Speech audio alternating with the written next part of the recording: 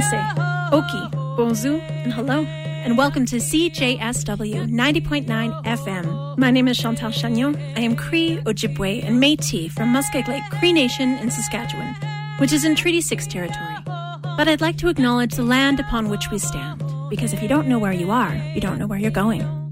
This is the home of the Treaty 7 people, the Niitsitapi, or Blackfoot, of Siksika, Kainai, and Piikani, the Beaver people of Tsuut'ina, and the Stoney Nakoda of Morley, which includes Chiniki, Bearspaw, and Wesley First Nations.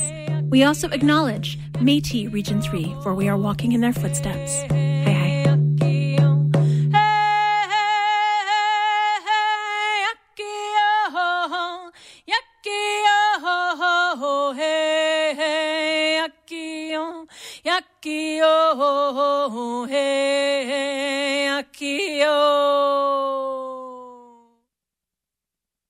This is David Barsamian, producer and host of Alternative Radio. You're listening to CJSW 90.9 FM in Calgary. What was the Civil War and the Confederate flag really about? One of the things you can read about is a phrase called the lost cause. And that's a suggestion that it wasn't really slavery, it was states' rights. That's what it was all about. And I have no complaint with that. It was about states' rights. It was about the right to own other human beings as slaves. It was about culture, and the culture was white supremacy. That's Jeffrey Robinson, and this is Alternative Radio. I'm David Barsamian.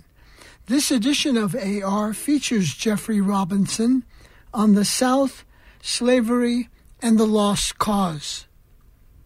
The lost cause is rooted in the South's search for justification and the need to find a substitute for victory in the Civil War.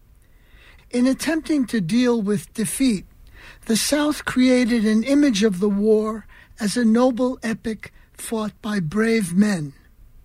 The war, the mythology goes, wasn't about preserving slavery. It was about Southern values. Monuments to Confederate soldiers and the naming of military bases not only glorifies militarism, but are everyday reminders of white supremacy and the subordination of slaves. Slavery, free labor for centuries, created huge wealth for the plantation master class. To heal and repair, we need an honest accounting of history. Some monuments have come down, and military bases may be renamed. We can't continue to mythologize the past. Our guest today is Jeffrey Robinson. He's Deputy Legal Director and the Director of the ACLU Trone Center for Justice and Equality. He spoke in Seattle in 2017. Given recent events, we felt it was important to broadcast his presentation. And now, Jeffrey Robinson. I got a couple of days ago an email from a gentleman who sent me an article about the Robert E. Lee family, because Robert E. Lee's descendants are still alive and in Virginia. And he said, I know you're going to give this talk, and I hope you will have in your mind and in your heart empathy, not sympathy, but empathy for his family today. And I want to say, could I just see a show of hands in this room? How many people in this room have ever owned a slave? I see no hands. Robert E. Lee's family, the people that exist today, they never owned slaves either. Slavery is not our fault. We have no responsibility for it. It is part of our shared history. And that's what we can't walk away from. And one of the things that this gentleman sent me was a Washington Post article where one of Robert E. Lee's descendants was saying, we were always taught that our ancestor didn't fight to protect slavery, he fought for Virginia. And what I want to do is just to read you the end of some comments from someone much more eloquent than me on this subject, W.E.B. Du Bois, written in 1928, on this topic. What was the Civil War fought about? And when people say, we were taught that he wasn't fighting for slavery, he was fighting for the South. It is the punishment of the South that its Robert Lees and Jefferson Davises will always be tall, handsome, and well-born. Their courage will be physical, not moral. Their leadership will be weak compliance with public opinion and never costly and unswerving revolt for justice and right. It is ridiculous to excuse Robert Lee as the most formidable agency this nation ever raised to make 4 million human beings chattel instead of men and women. Either he knew what slavery meant when he helped maim and murder thousands in its defense, or he did not. If he did not, he was a fool. If he did, Robert E. Lee was a traitor and a rebel, not a hero. I feel for the family of Robert E. Lee that's alive today, because this must be a really difficult time for them.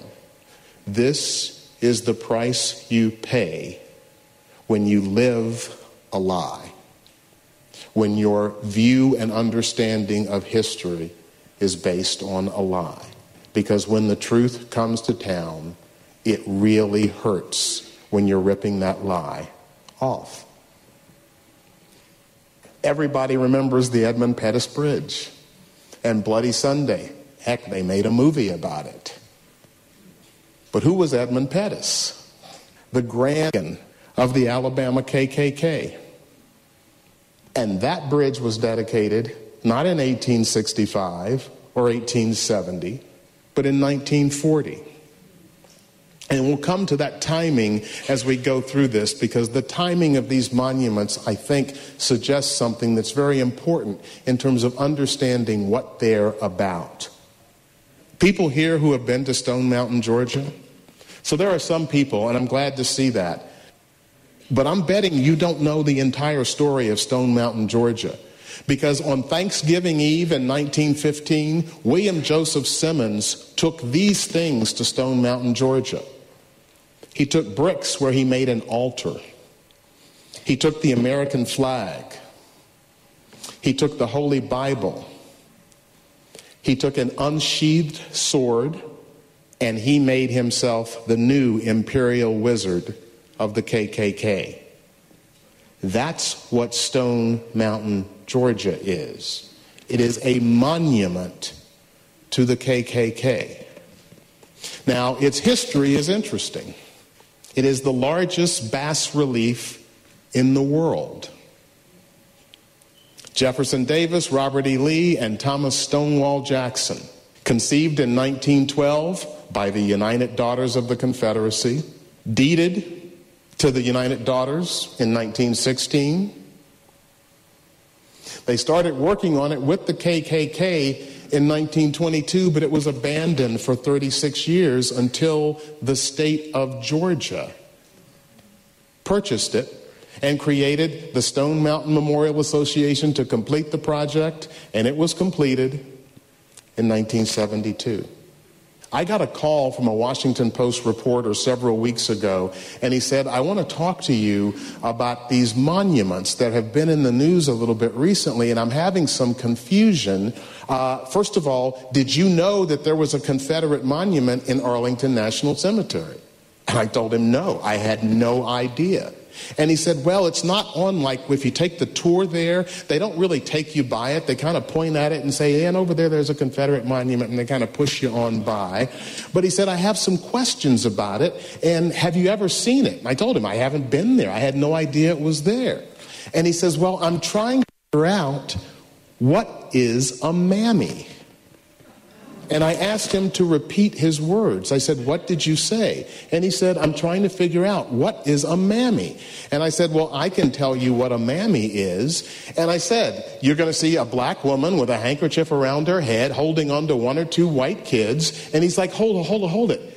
I thought you hadn't been to the monument. And I said, no, I haven't. I just grew up in America.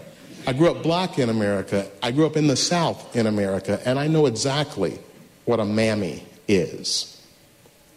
This is from the website of the Arlington National Cemetery. The vignettes include a slave following his young master, an officer kissing his infant child in the arms of her mammy. This is definitely a monument to history, but monuments are built to honor history. I am not honored by this, and neither is any other black person in America. That's in Arlington National Cemetery. Bill O'Reilly says on national television, yeah, the slaves built the White House. They had nice places to live and decent food. The state of Texas is teaching that slavery was a side issue to the Civil War. Our history is being stolen from us. This kind of rewriting of history matters, because if slavery wasn't that bad, then what the hell are you still complaining about it for?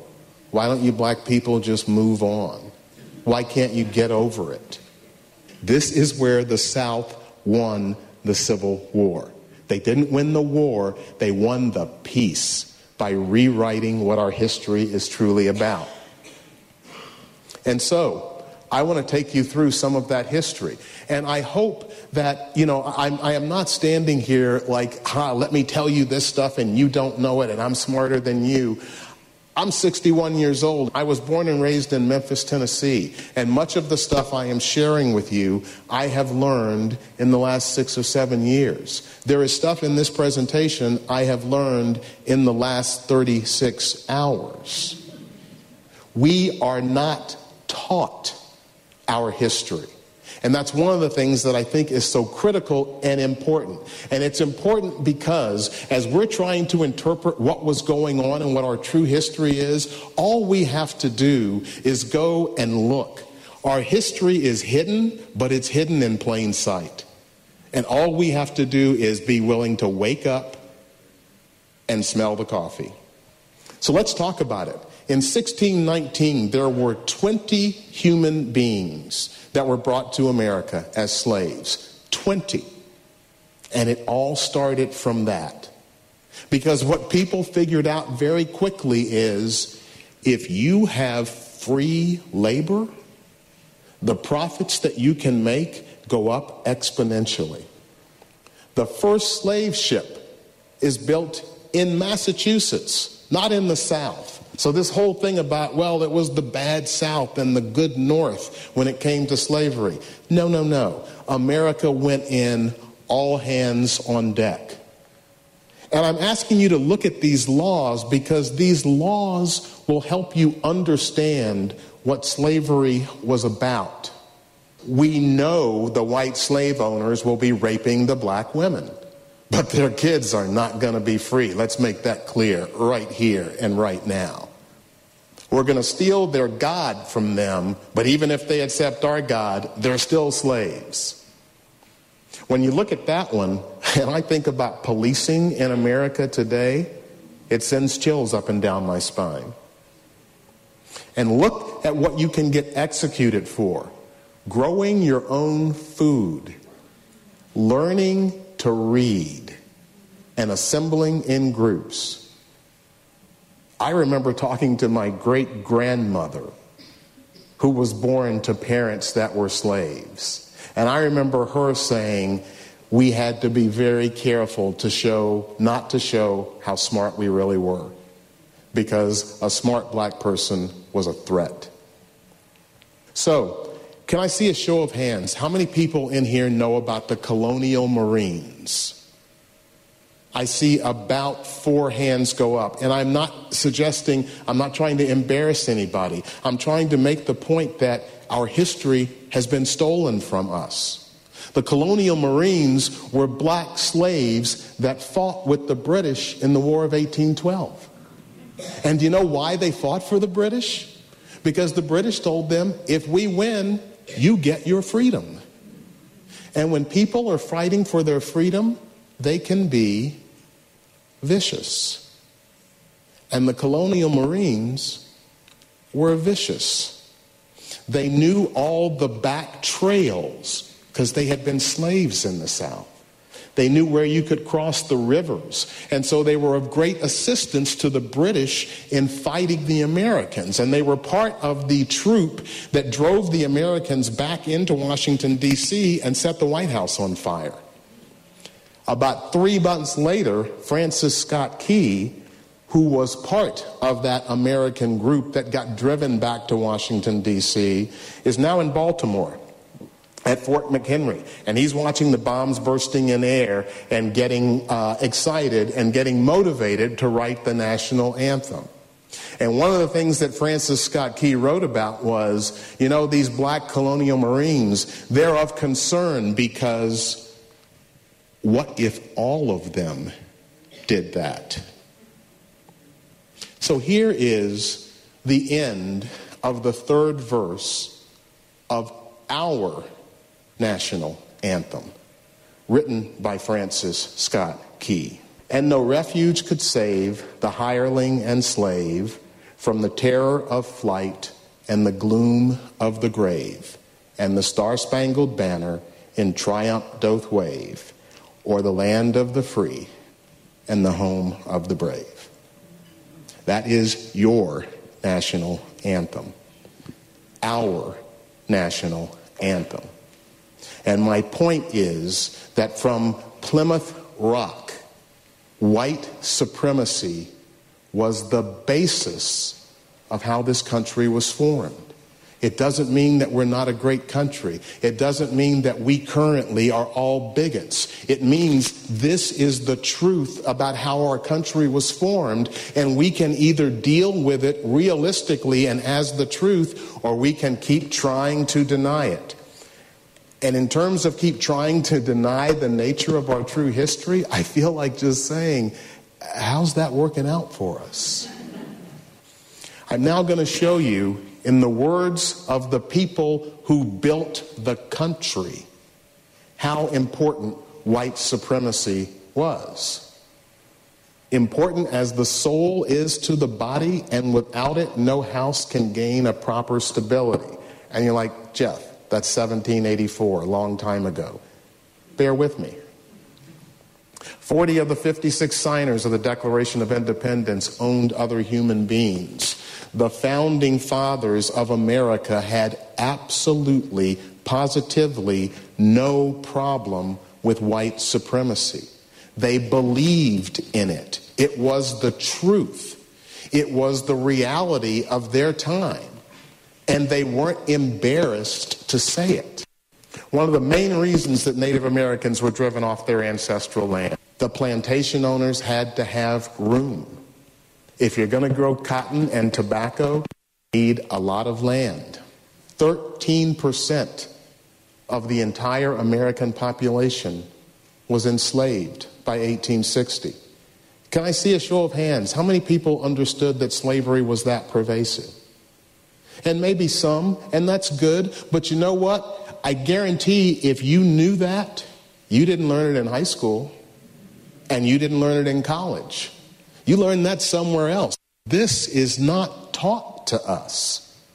To understand the economic dependency on slavery. And so when I talk about the monuments and the Civil War and the things that are behind this, one of the other things I would just encourage you to do, like any other investigation that you would do, follow the money.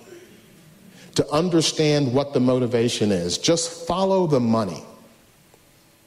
The Indian Removal Act of 1830 took 100,000 adults and sent them on our version of the Long March. What this did to the Choctaw Indians in the Southeast was horrendous. Let's talk about Andrew Jackson, who was the architect of the Indian Removal Act. Once again, we talk about rewriting history. You can't diss Andrew Jackson. He's on the $20 bill. But here's what our President of the United States has said about Andrew Jackson. And I'm going to read this. Had Andrew Jackson been a little bit later, you wouldn't have had the Civil War. He was a very tough person, but he had a big heart. And he was really angry that he saw what was happening with regard to the Civil War. He said, there's no reason for this. The problem with it is, the first problem, that Andrew Jackson was dead 16 years before the Civil War started. And I know it is. It's like, are you kidding me? But it's like as funny as a heart attack, because there are people who believe this. And this is part, you're saying like, oh, that's ridiculous, nobody believes that.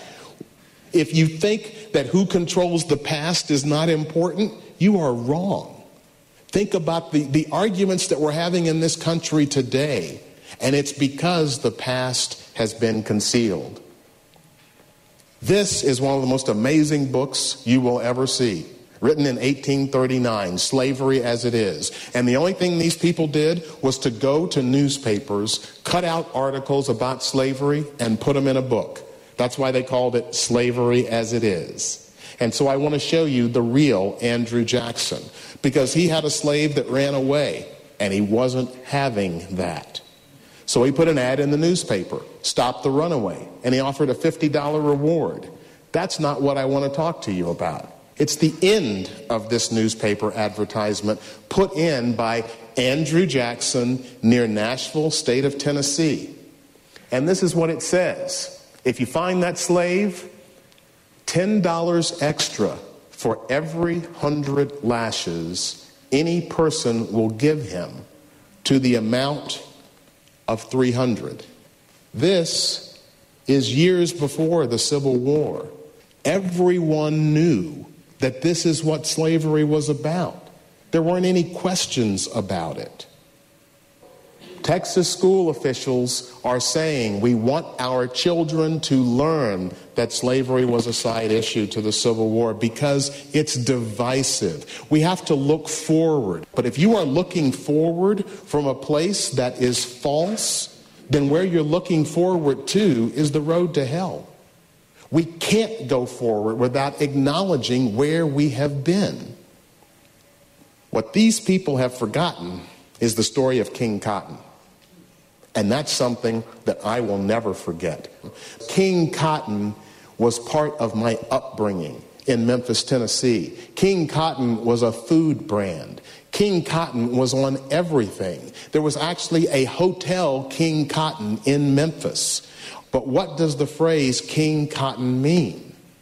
What it meant to me was bacon.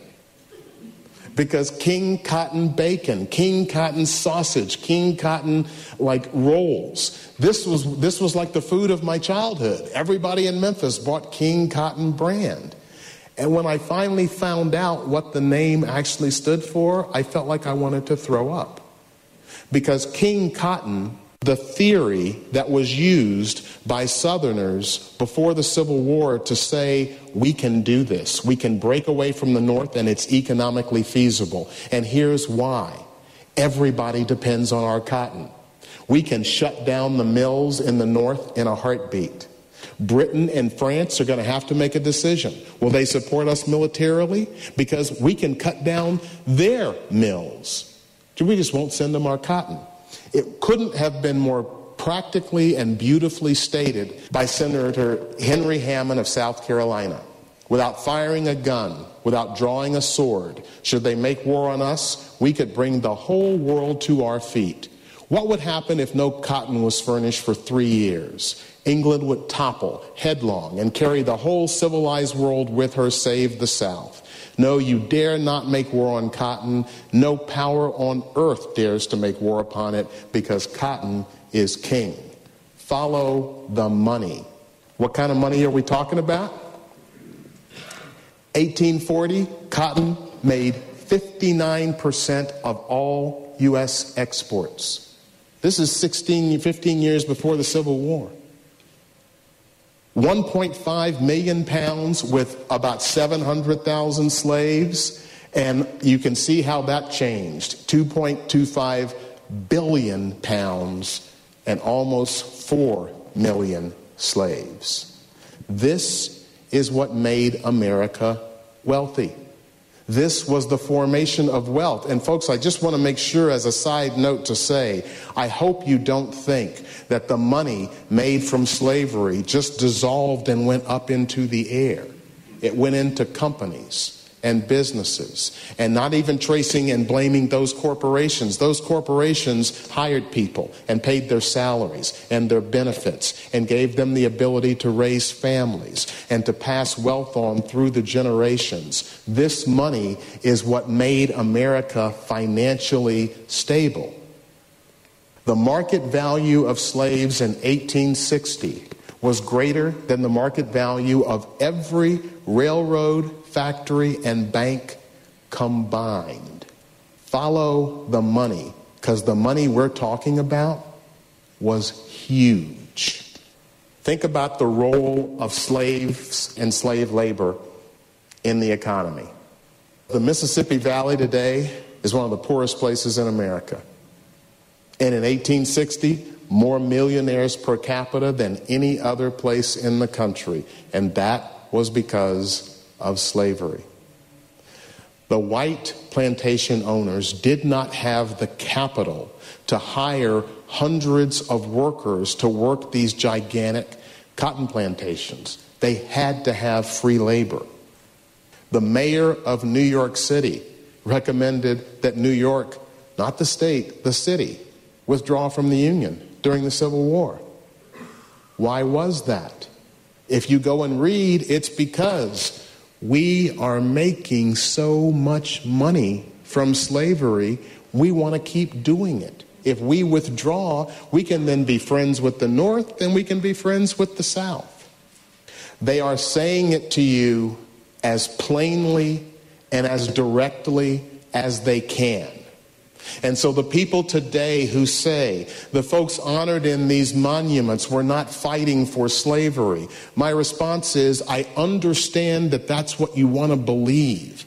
And I understand how difficult it is to wrap your mind around the fact that human beings, fellow Americans, would fight, kill other people, and die to preserve slavery.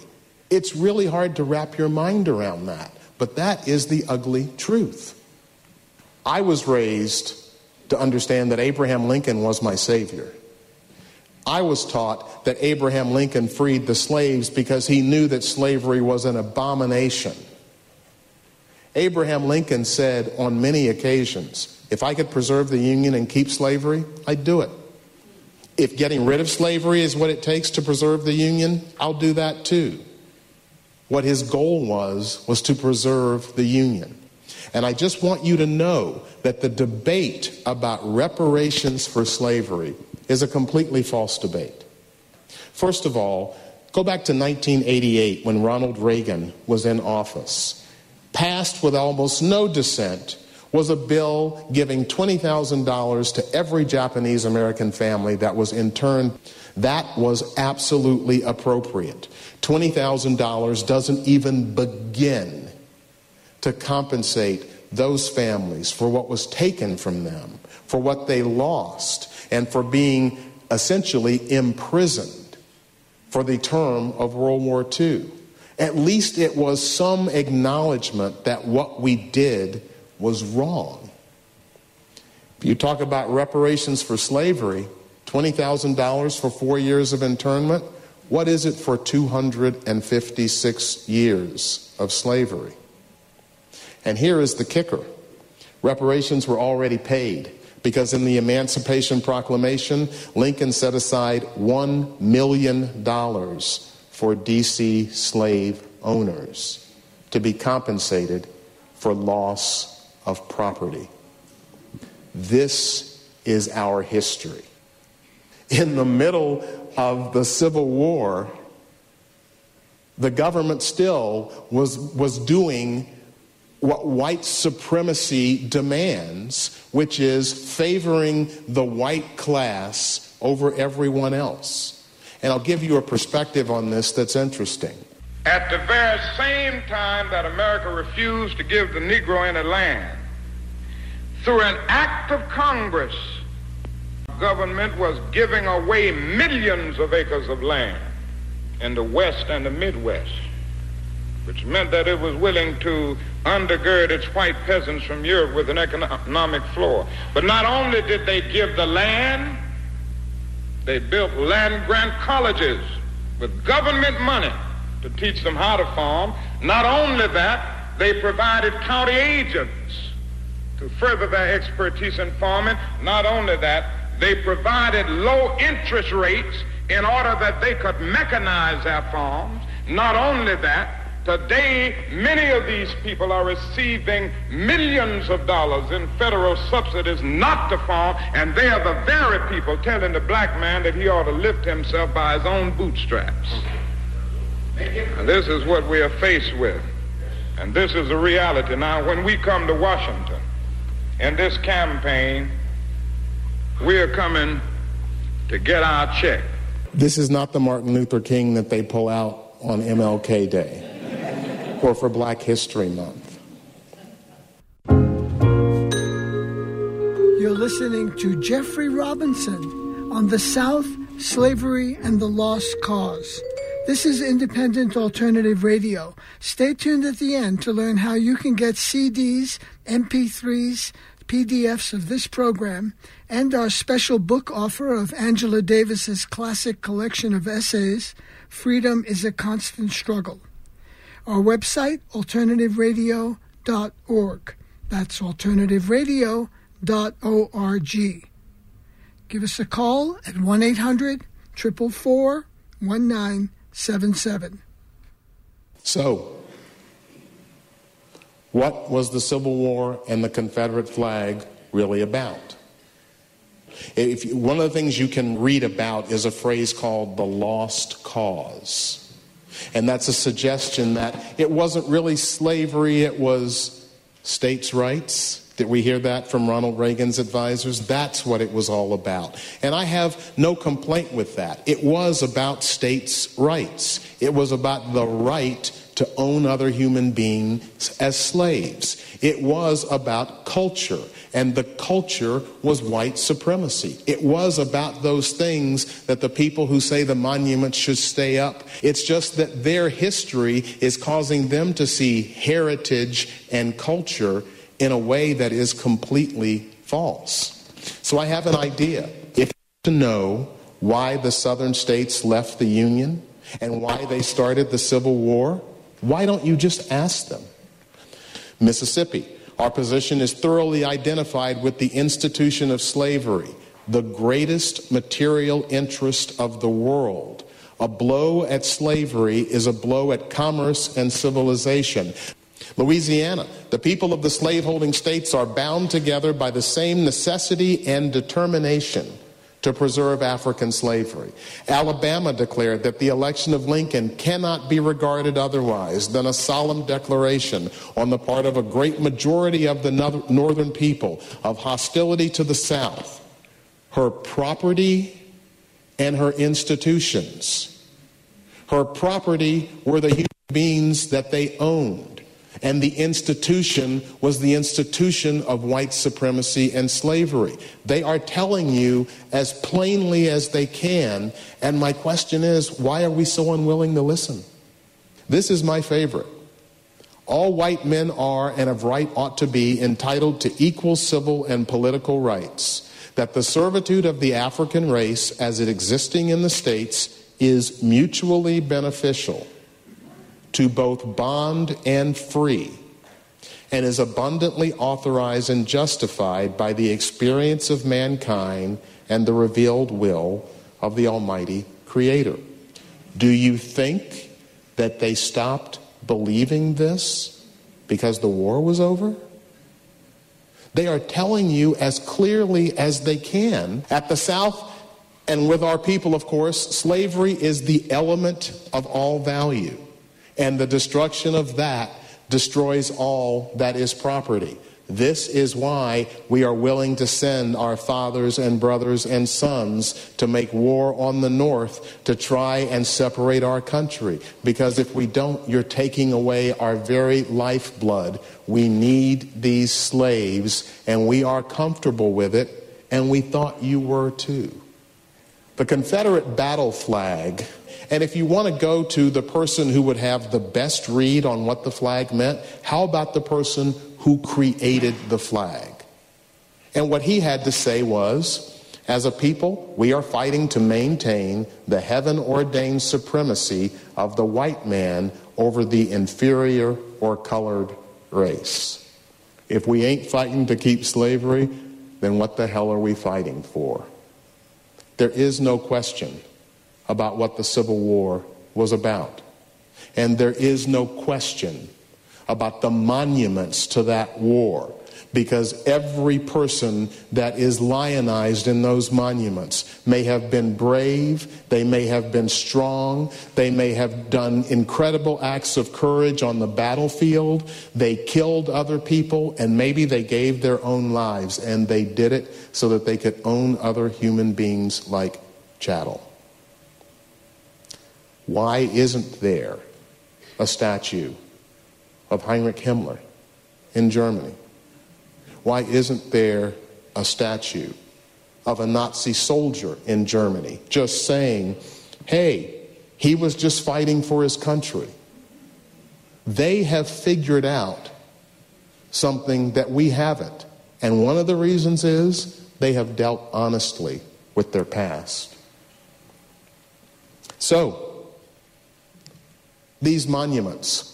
This publication is put out by the Southern Poverty Law Center. I would encourage you to get it. You can get it online. It has amazing information about the monuments that have been erected in America and where they are and when they were put up. And here are some facts that come from their study. About 1,503 monuments, and they're still counting. They haven't gotten them all.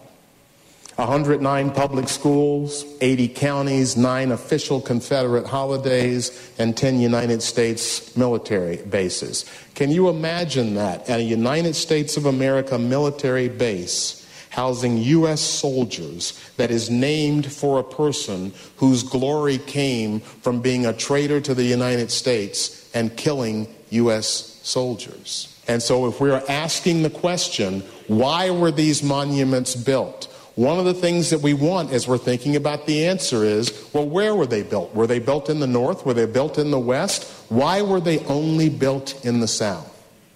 And then we have this question. When were these monuments built?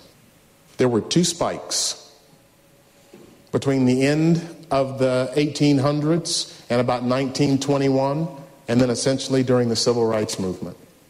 These monuments weren't built right after the Civil War. These monuments weren't built by people who were directly related to and lived with the people that died in the war.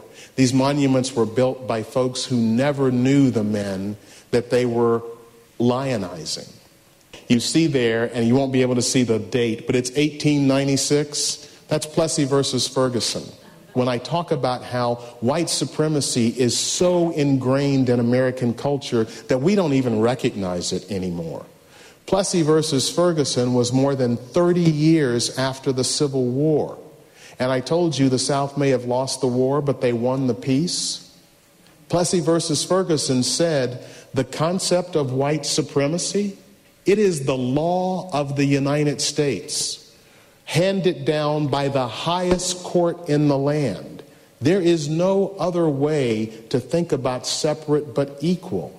We weren't good enough to be in the same places as the white folks were.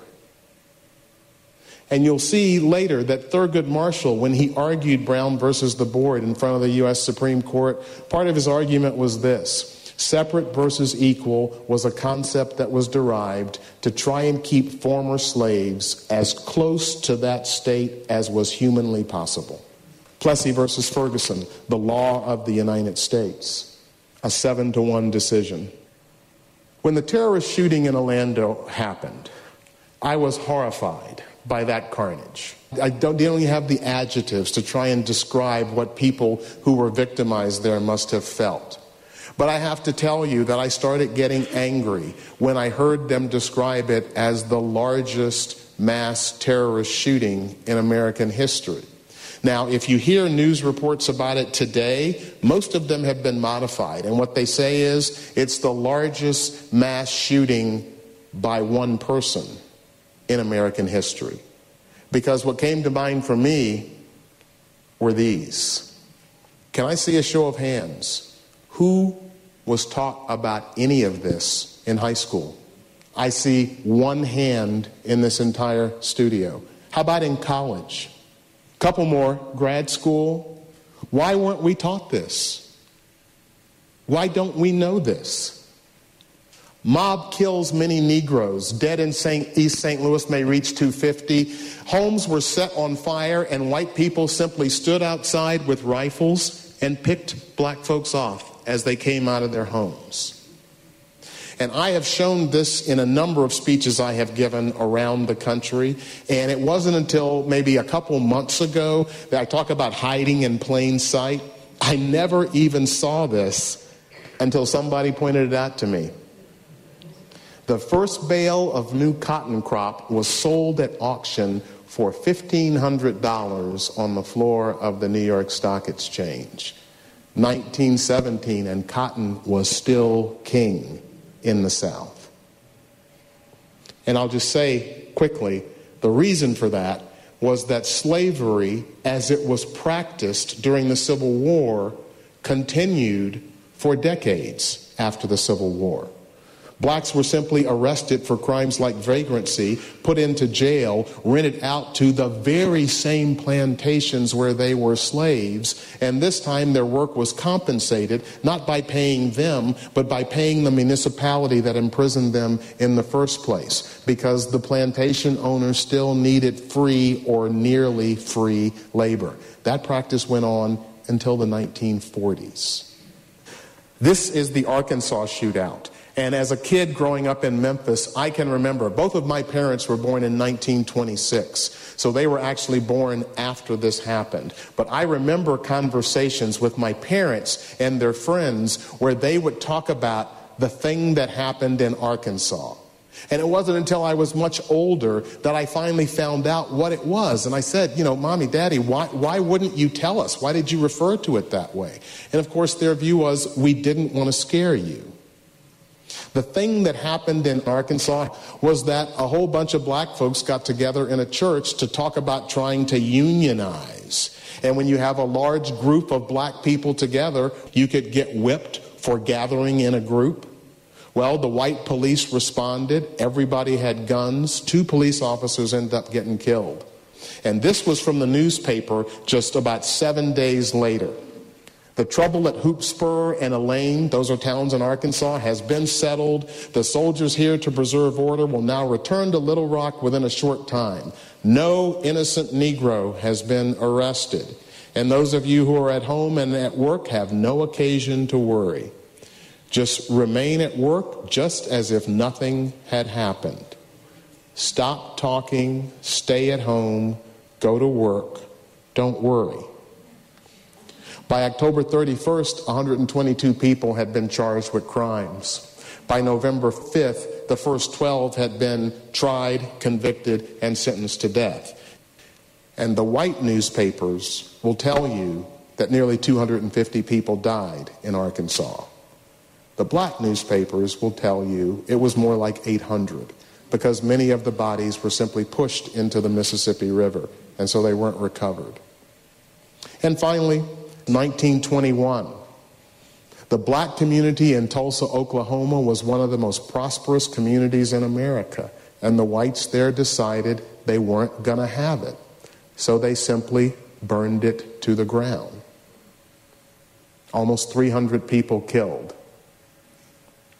That's what was going on at the exact same time.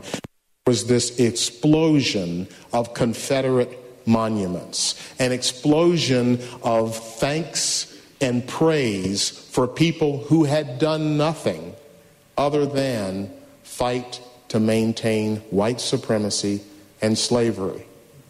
When you think about when these monuments were built and what else was going on in America, it tells you something about the motivation. One thing that people forget about our history is that Reconstruction was actually working. There were over 2,000 black elected officials in America. Businesses that blacks were starting to take hold. And in 1877, I think it was Grover, I can't remember the president, but he got elected and basically said, "I'm withdrawing the troops." In 1876, there were 125,000 black registered voters in Louisiana. In 1878, that number dropped to 5,000. And if you're wondering about the flag, it had essentially been dead and buried until 1948, when Strom Thurmond brought it back with the Dixiecrat Party. And once again, they are telling us as clearly as they can what they are about and why they're waving that flag. The party's purpose was clear: we stand for segregation of the races. Folks, they are saying it as plainly as they can. And yet, we are still having a debate in this country about what this stuff means. So Brown versus the board in 54, and I told you about Thurgood Marshall's argument to the U.S. Supreme Court. And of course, when we think about the legacy of white supremacy, we recognize that public schools in America are more segregated today than they were in 1954. That's not by mistake. That's not by accident. Understand that this is now 89 years after the Civil War.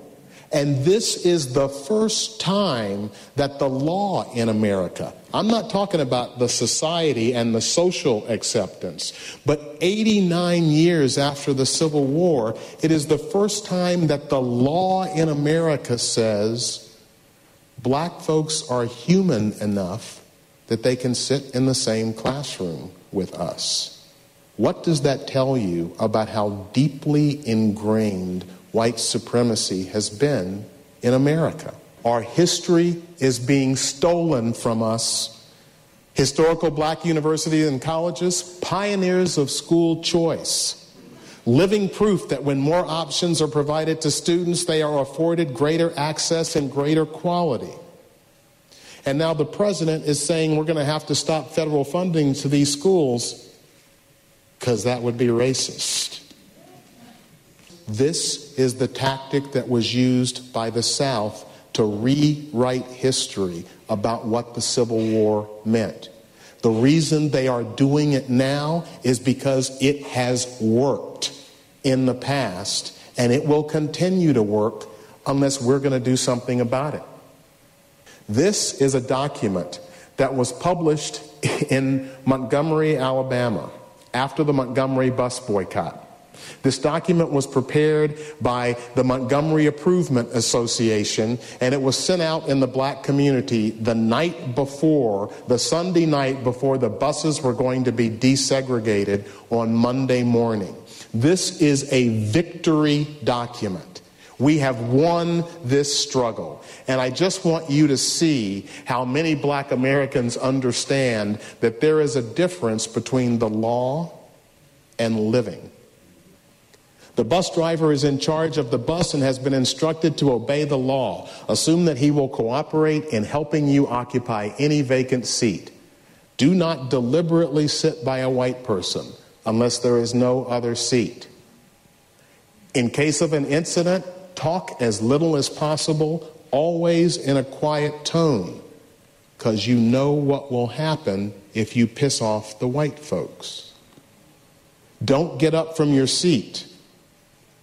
If another person is being molested, do not arise to go to his defense, but pray for the oppressor and use moral and spiritual force to carry on the struggle for justice. And whatever you may think about this advice is coming from people who were living then. And what they understood is, yeah, the law says I can do this, but if I get hauled off that bus, the law is a long way between the bus and the jail overnight and the courthouse the next morning. And there are all kinds of things that can happen between getting arrested and maybe showing up in court. And this is the one that breaks my heart. If you feel you cannot take it, just walk for another week or two. This is the victory document after the Montgomery bus boycott. It is showing you that despite a change in the law, we recognized that white supremacy hadn't gone anywhere. These are law-abiding, God-fearing, good Americans who are saying, we are not bigots, we are not racist, we just don't want the black people in our communities. And remember, I am going through this to try and show you the events that were happening at the same time that this second explosion of monuments in the South to Confederate heroes was being built.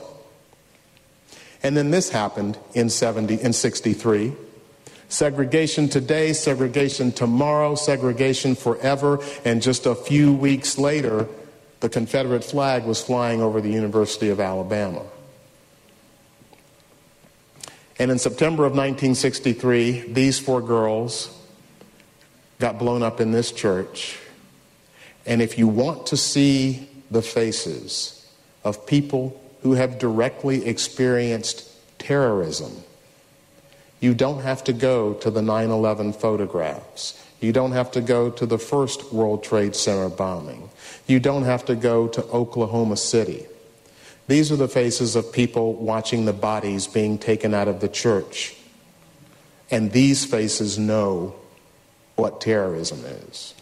When Ronald Reagan was nominated for President of the United States, the first campaign speech that he made was in Philadelphia, Mississippi. And it was about states' rights. And I guarantee you, the people in Philadelphia and Mississippi knew exactly what he was talking about. And I'd just like you to consider this. This is Dr. King in 1955. We must love our enemies, be good to them. This is what we must live by, and we must meet hate with love. We must love our white brothers no matter what they do to us. This is Dr. King in 1967. Urban riots are a special form of violence. They are not insurrections. The rioters are not seeking to seize territory or attain control of institutions. They are mainly intended to shock the white community. Most of all, alienate it from society, and knowing society cherishes property above people, the rioters are shocking it by abusing property rights. That's not a speech that is brought out in Martin Luther King Week either. I promise you, the walls that we build between each other, based on race, based on wealth, they're not high enough to keep the tide back. I'm not talking about violent revolution or anything like that, although that certainly is a possibility, a remote one, I think. What I'm talking about is an America where you don't have 2.3 million people in prison. You got 4.5 million people in prison. You have 90% of Americans owning about 2% of the wealth. Nobody is going to want to live in that America. Taking down these monuments will not cure the problem, but it is at least an indication that we are ready to deal with the truth, so that we can move toward making America deal with a naked lunch moment about race in this country. Because by dealing with that, by taking control of the true past, we actually have a chance for a radically different future. Thank you, guys. That was Jeffrey Robinson on the South, Slavery, and the Lost Cause. He spoke in Seattle in 2017. Jeffrey Robinson is a Deputy Legal Director and the Director of the ACLU Trone Center for Justice and Equality. This program is produced by Alternative Radio based in Boulder, Colorado. We are independent and in our 35th year. We're supported solely by individuals just like you. To access our complete audio and book catalog, just go to our website, alternativeradio.org. Again, our website where we are podcasting, alternativeradio.org. To place a credit card order for CDs of today's program, Jeffrey Robinson on the South, Slavery, and the Lost Cause, and for our special book offer, Angela Davis's classic collection of essays, Freedom is a Constant Struggle, just give us a call at 1-800-444-1977. That's 1-800-444-1977. Or you can order online on our website, alternativeradio.org. We're offering printed transcripts, PDFs, and MP3s of this program at no charge. Just call us at 1-800-444-1977. Joe Ritchie is our general manager and editor. I'm David Barsamian. Thank you for listening. We go out with John Coltrane, Alabama.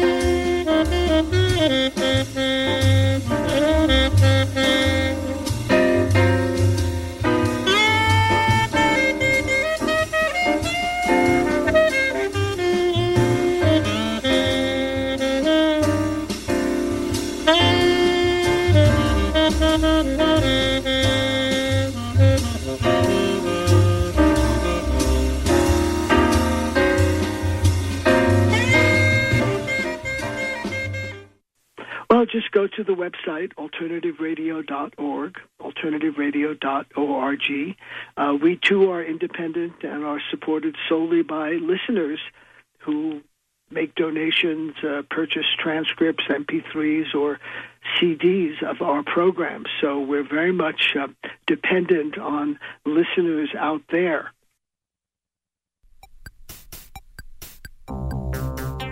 It just works the way it ought to. So it all just works. It just all works. It just CJSW 90.9 FM Calgary.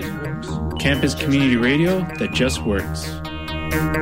Je suis El Sistema Operativo. Je suis El Futuro. Robusto.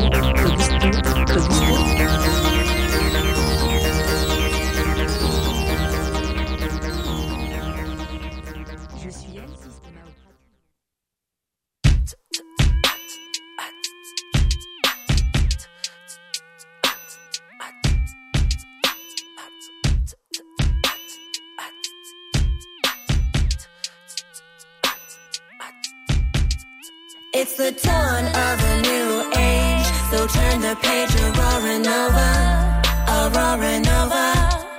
It's the dawn of a new age, it's open space, Aurora Nova, Aurora Nova. We don't listen anymore, it hurts talking to you, so let's make a fiction to tell the truth. Reset our world, we're in the crossfire, on the edge of a knife, avoiding tripwires.